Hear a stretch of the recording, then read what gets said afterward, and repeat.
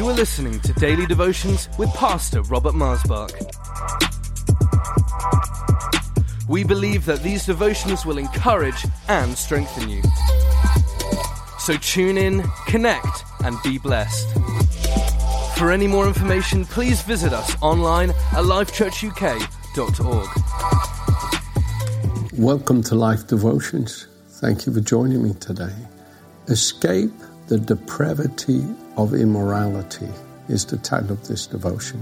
Escape the depravity of immorality. Depravity is corruption. It's what pulls you down. It's what makes you feel worthless and empty. And it's a long way down. I mean, you would think, oh, these people must have come to as low as they can come. But folks, it's a painful, long journey to get to that point where you are completely at the lowest of the lowest and there's nothing left. I have seen people go down and keep going down and there's nothing in them that stops them to cry out and say, oh God, oh God, oh God, have mercy upon me, a sinner, save me. When David in Psalm 69 was sinking in the mire, it says, and he was going down and down, he kept crying and crying to God, and God pulled him back out. Well, folks, you don't have to get to the bottom of the pit before you meet the Lord. The bottom of the pit is not so bad. It's just getting there that's tough, I used to say. And friends, the Lord is at the bottom of the pit. Yeah, He's always there for any and every one of us. But you don't have to go to the bottom of the pit to meet the Lord. You can stop right where you are and say, oh Lord, I don't want to live for the worthlessness of this world and the deceptive pleasures of this world. I want to live for the glory of your holiness and kingdom and power. Oh Lord, have mercy and help me. And I'll tell you the truth, God always answers those prayers. Let me read to you here from 1 Peter chapter 4, starting at verse 3.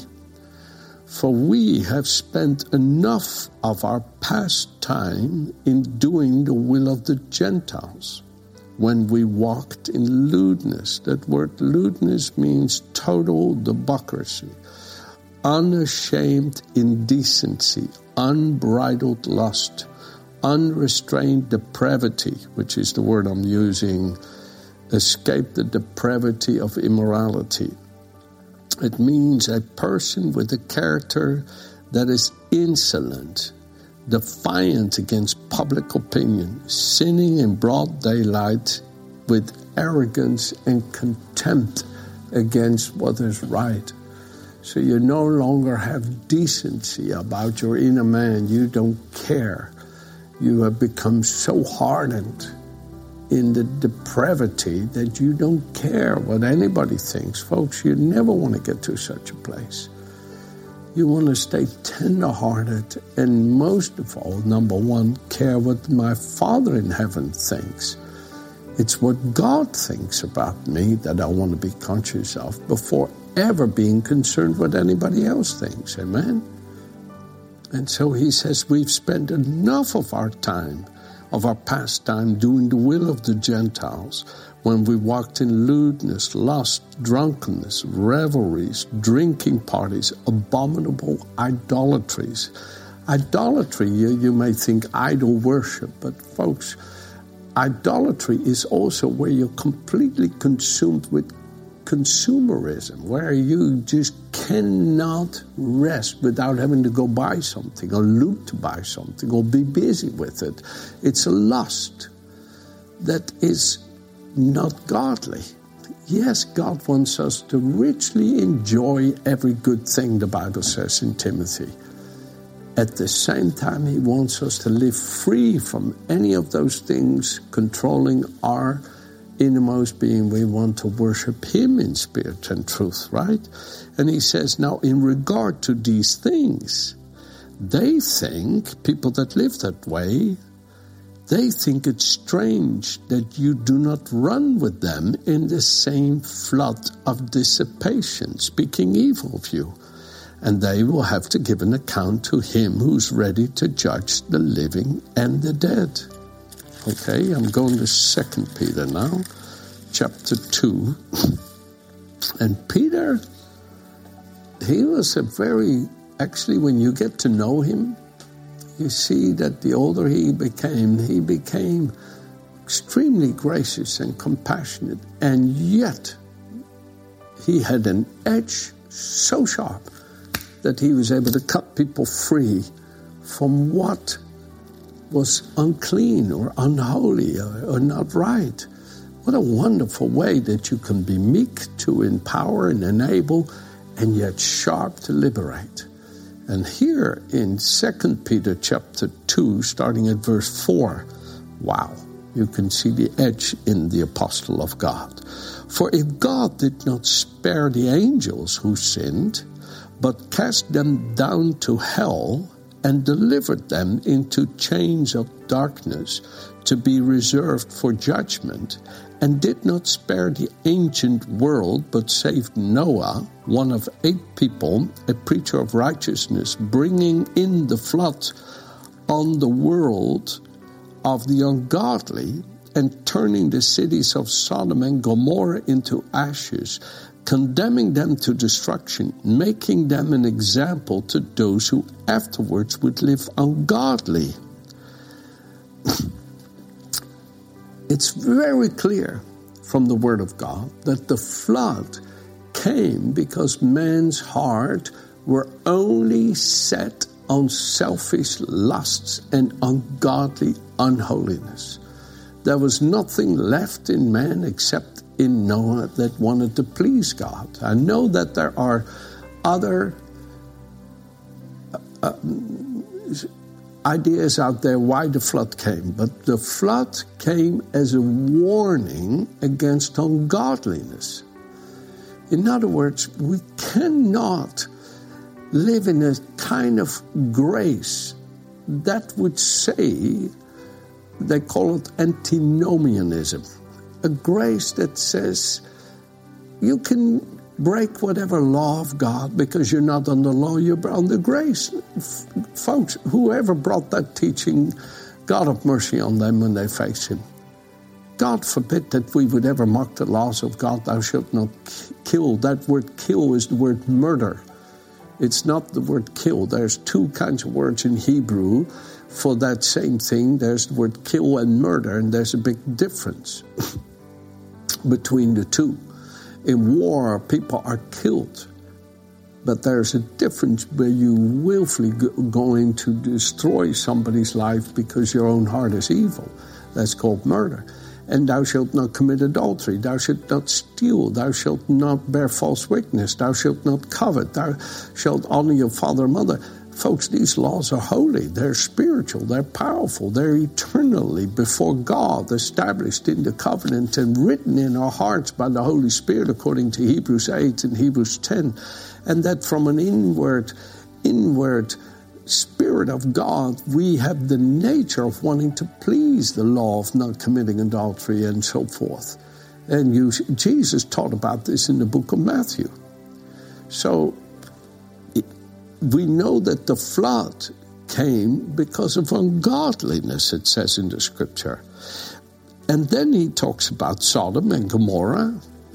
And I know that some people will say the only reason that the destruction of Sodom and Zobium and these Zer and these 5 little cities was there because of their immorality. Immorality was there because of selfishness, it says in Ezekiel chapter 16. Selfishness in the sense that people lived only to please themselves. You see, sometimes we think only because of a certain kind of morality decay that judgment comes. No, folks, judgment comes because we are ungodly, because we are just living for selfishness and for self. And that can have its deceitful access upon our nature, even if we are practicing churchgoers. We need to so guard against selfishness, living just to please ourselves. We need to live to please God. Sodom and Gomorrah were brought to ashes and condemned to destruction, making them an example for us to guard against ungodliness. And he delivered righteous Lot, who was oppressed by the filthy conduct of the wicked. I think that we need to live in a way that we're not familiar with that kind of filthiness of the world, folks. Okay. For that righteous man dwelling among them tormented his righteous soul from day to day by seeing and hearing their lawless deeds. Then the Lord knows, it says, how to deliver the godly out of temptation and to reserve the unjust under punishment for the day of judgment, and especially those who walk according to the flesh, in the lust of uncleanness and despise authority. They're presumptuous, self-willed. They are not afraid to speak evil of dignitaries. He's talking about spiritual beings, whereas angels who are greater in power and might do not bring a reviling accusation against them before the Lord.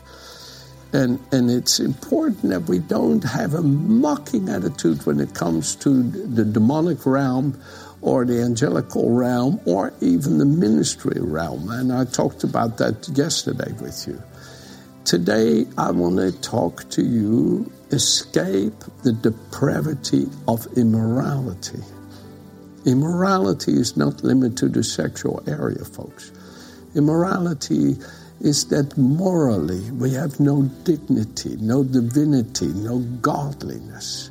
There is inside of us not anymore to show honor, to show respect, to show love, to show goodness, to show courtesy, to show friendliness, to show mercy, to show dignity, I mentioned, to show courtesy, yes sir, no sir, to open the door for somebody, to let somebody else go first, to be patient in traffic, to be gracious with learners.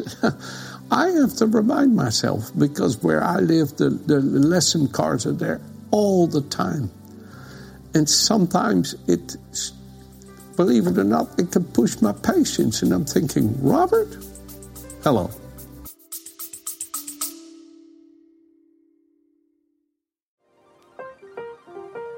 Do you want to dig deeper in your study of Reformed theology? The All of Life for God podcast, presented by Reformation Heritage Books, offers you weekly sermons, audiobook chapters, and interviews that will help strengthen your relationship with Jesus Christ. So what are you waiting for? Just search All of Life for God wherever you get your podcast and start listening today. Presented by Reformation Heritage Books.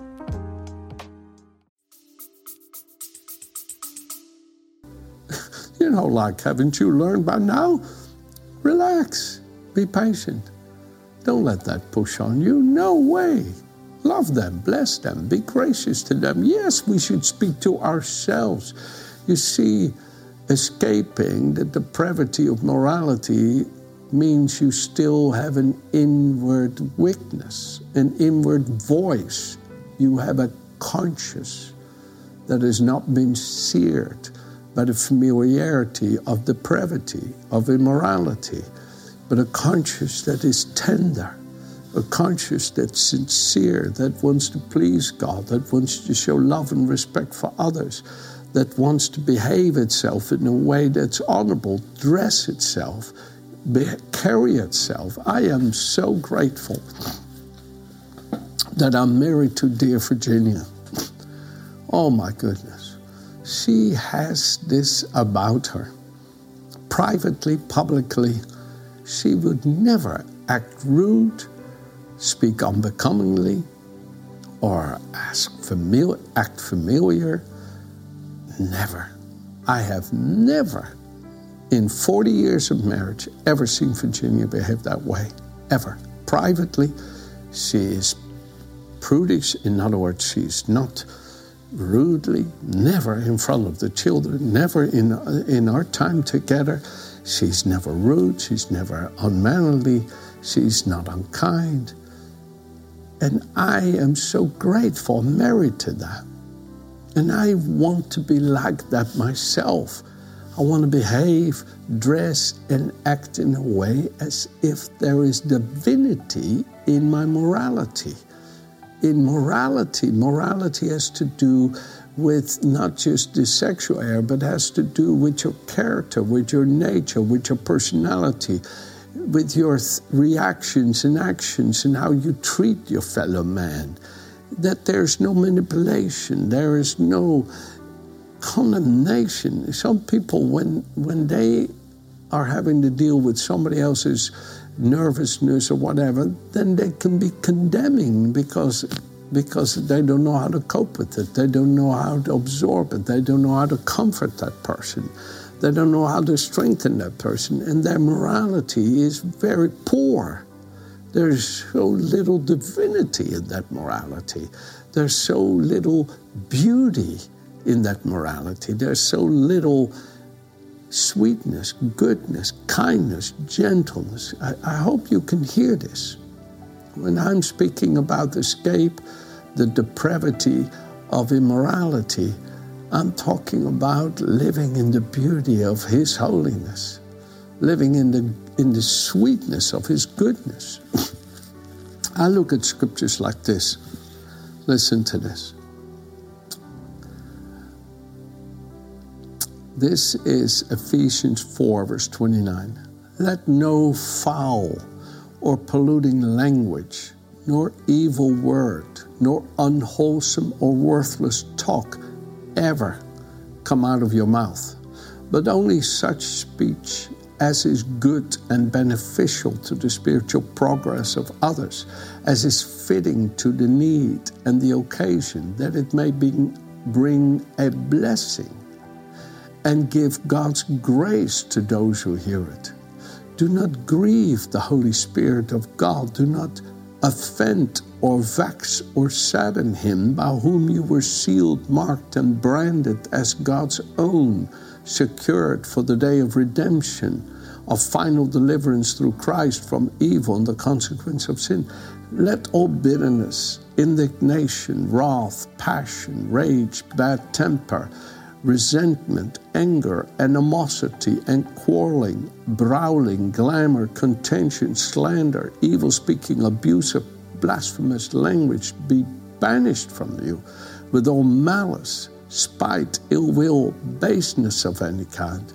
Rather be useful and helpful and kind to one another, tender-hearted, compassionate, understanding, loving-hearted, forgiving one another readily and freely as God in Christ forgave you.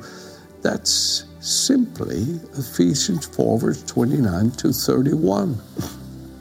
So when I'm talking about escape the depravity of immorality, our morals should not go lower and lower. No, they should come up higher and higher in the absolute sanctuary of God's holiness, in that where we live in communion and fellowship with the Heavenly Father and the Son and the power of the Holy Spirit day and night, and take on its character and its nature, its forbearance, its long-sufferance, its goodness, its truth, its uprightness, its honesty.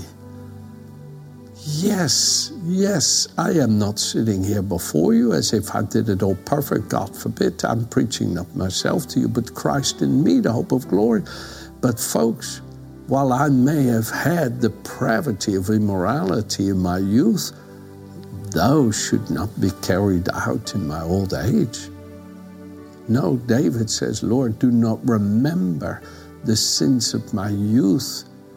Friends, we all can have maybe had behaviors that now we look back at, like Paul would say, things that you would be ashamed of now. Look what he says here in 1 Corinthians chapter 6. I know this is not always useful, the purpose I believe it is meant for right now, but listen to this. Verse 9 of 1 Corinthians 6. Do you not know that the unrighteous will not inherit the kingdom of God? Do not be deceived, neither fornicators. That word fornication is the word pornografia.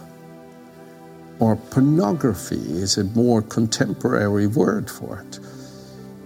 And you know, that can have a sting on you, a hook in you, and cause you to live in addiction to it, where it controls you and deprives you morally. Escape that snare. How? I'll read it to you in a moment. But I believe, no matter how strong a hold immorality, the depravity of immorality has on you, pornography, Jesus, He's the answer, without question. You can completely live free from it 24/7, without doubt. Idolaters. Idolatry is not just limited to you worshiping something. No, but you can, worshiping means it constantly demands for you to serve it. Shopping, internet shopping, or whatever. You know, the silliness. You drive past a cash machine, you stop, you go get some money out when you don't need it. It's as if you're addicted to cash machines. I know that sounds silly, but there are people that are addicted to having money. Money is a good servant, but it's a horrible master. It's a terrible master, and it will destroy you if you allow its love to capture you, because the love of money is the root of evil, the Bible says, of all evil. And you don't want to have this addiction to shopping. No, in Jesus' name. That's called idolatry. Nor adulterers. Adultery is a depravity of morality that you cannot look at another person without physically having something. And that so deprives you of appreciating people, loving people for the person they are. And God doesn't want you to have an adulterous heart. James talks about us being spiritually adulterous and not being loyal to God. And God would love for you to not have to suffer these things. Then he talks about homosexuality and sodomites. And there's a difference. You can have an attraction to somebody of the same sex that is beyond God-established boundaries. And then it constantly tries to draw you into a familiarity there that is unhealthy. And the Holy Spirit needs to help you with that. That is different than a sodomite, somebody who will break down every barrier God has established to have intercourse with somebody of the same sex. And there's a difference. And the Holy Spirit knows how to regulate all this, folks.